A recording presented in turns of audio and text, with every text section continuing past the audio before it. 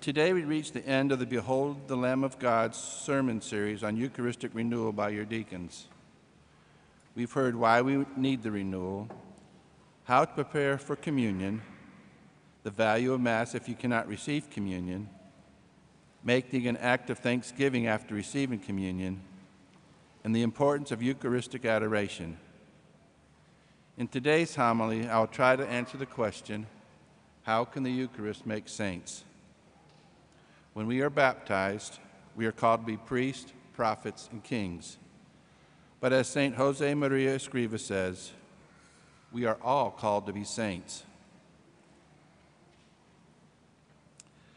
When I chose this homily, I didn't see the subject, I just saw the date, August 13th.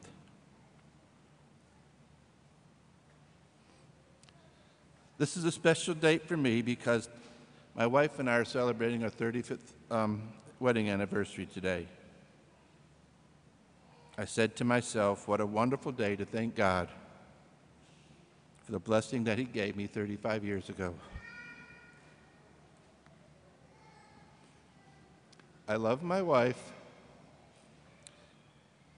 and she returns that love. And I thank God for the love He has blessed our marriage with.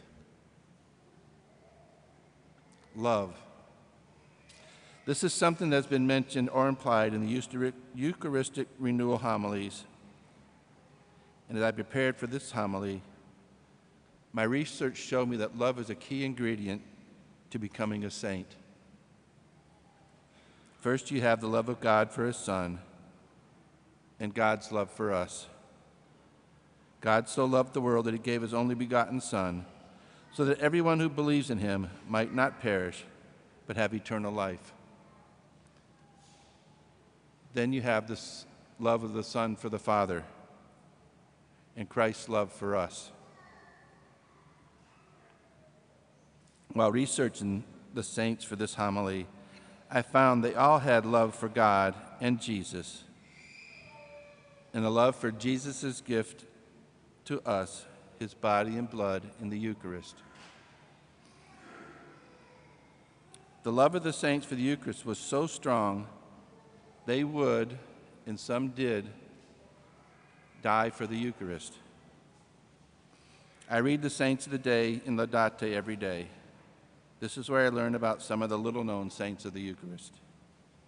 Saints such as Saint Tarcissus, Saint Lola of Brazil, the 19 martyrs of Gorkum, Saint Little Lee, and Saint Imelda.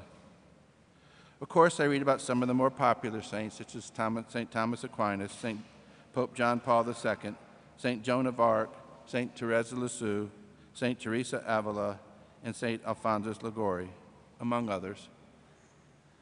What these and other saints have in common is their love for the Eucharist and the belief in the real presence, body, blood, soul, and divinity of Christ in the bread and wine at consecration. In the Gospel of John, chapter 6, in the Bread of Life discourse, Jesus says, I am the bread of life. Your ancestors ate the manna in the desert, but they died. This is the bread that came down from heaven, so that one may eat it and not die. I am the living bread that came down from heaven. Whoever eats this bread will live forever. And the bread that I give is my flesh for the life of the world. The Jews quarreled among themselves, saying, how can this man give us his flesh to eat? Jesus said to them, Amen, amen, I say to you, unless you eat the flesh of the Son of Man and drink his blood, you do not have life within you. Whoever eats my flesh and drinks my blood has eternal life, and I will raise him on the last day. For my flesh is true food, and my blood is true drink. Whoever eats my flesh and drinks my blood remains in me, and I in him. Just as the living Father sent me, and I have life because of the Father, so also the one who feeds on me will have life because of me. This is the bread that came down from heaven. Unlike your ancestors, who ate and still died, whoever eats this bread will live forever.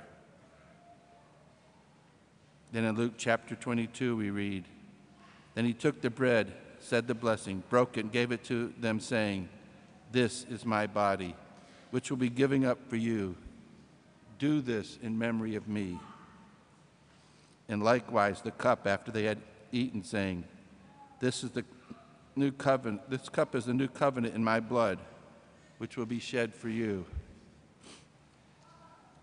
He tells us what we might do, what we must do. We must eat his flesh and drink his blood. He tells us how to do this at the Last Supper. And he tells us to do this in memory of him. He did this for love of us, and all he asks is that we do this for love of him.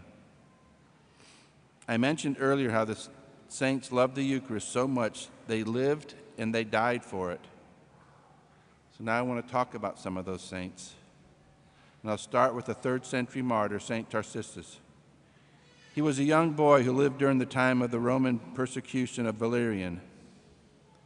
A group of imprisoned Christians got a message to the community requesting to receive communion one last time before their execution. Because it was unsafe for the clergy to visit the prisons, Tarcissus volunteered to carry the consecrated host to them. Besides, who would expect a young boy? Along the Appian Way, he met a group of pagans who wanted to know what he was carrying. He refused to tell them for fear they would desecrate the host. They suspected he was a Christian and beat him and killed him. When the pagans searched Tarcissus' body, miraculously, they did not find the Blessed Sacrament. Tarcissus gave his life in protecting Jesus. Now I want to talk about one of my favorite saints, newly found saint for me, St. Imelda Lambertini. She was born in Italy on May 12, 1333. At age 5, she requested to receive her first communion. At age 9, she went to live with the Dominican nuns. At age 11, while kneeling in prayer, the light of host was seen above her head. A nun ran and got the priest, and upon seeing this, he was compelled to admit her to receiving communion. After receiving communion at Mass, Imelda went back to her seat to pray. She decided to stay after Mass and pray some more. Later, a nun came to get her for supper. She found Imelda kneeling with a smile on her face. The nun called Imelda, but there was no response. The nun tapped her on the shoulder, and Imelda's body collapsed to the floor. She had died. She was known to have asked others, how was it possible to receive Jesus and not die? With the faith of a child, she received Jesus in the Eucharist and was taken to heaven. Next, I want to tell you about St. Little Lee. During the persecution of Catholics in China, a church was ransacked and the priest was taken into custody and held in the rectory across the way. And from his window, he watched as soldiers ransacked the church. They broke into the tabernacle, threw the ciborium on the floor, spilling out the 32 hosts. At nightfall, Little Lee snuck into the church, observed a holy hour in front of the scattered host. Then she carefully bent down and consumed one with her tongue. She knew not to touch the host with her hand. She also knew she should not consume but one host per day. So for 31 more nights, Little Lee repeated this. On this 32nd and final night, after she consumed the last host, she made a noise that brought attention to herself from a soldier guarding the church. The soldier came in and killed her. Little Lee died for her love of Jesus in the Eucharist. My last example is St. Peter Julian Aymard, a priest who grew up in France in the early mid-1800s. During the anti-clerical, anti-Catholic aftermath of the French Revolution, Father Peter had a strong Marian devotion, and he preached and taught about and worked for Eucharistic devotion. He founded the Congregation of the Blessed Sacrament and the lay servant of the Blessed Sacrament. His vision of priests, deacons, sisters, and lay people dedicated to the spiritual values celebrated in the Mass and prayer before the Blessed Sacrament anticipated many of the renewals brought about by both Vatican I and Vatican II. One of my favorite quotes from Father Amart is, "How kind is our sacramental Jesus.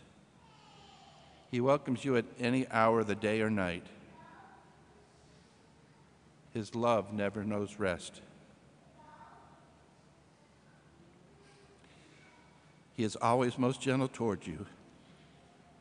When you visit him, he forgets your sins.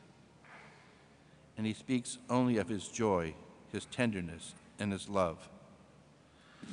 By the reception he gives to you, one would think he has need of you to make him happy.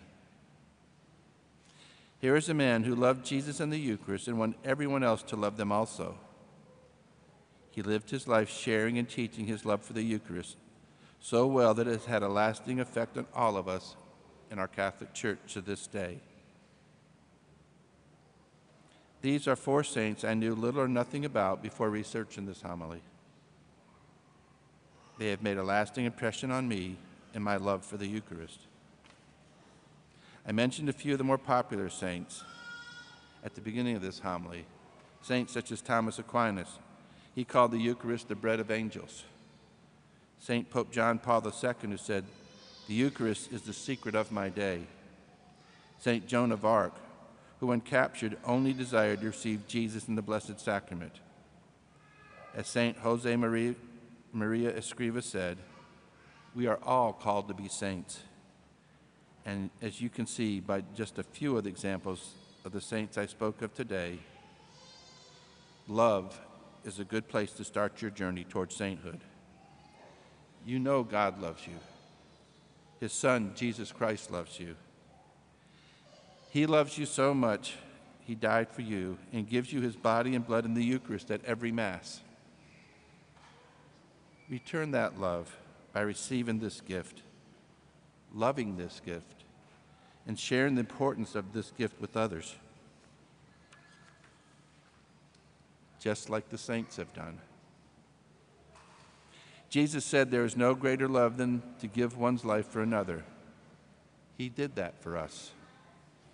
Many of the saints have done that for him. Do you love him enough? God bless you, and know that you are loved.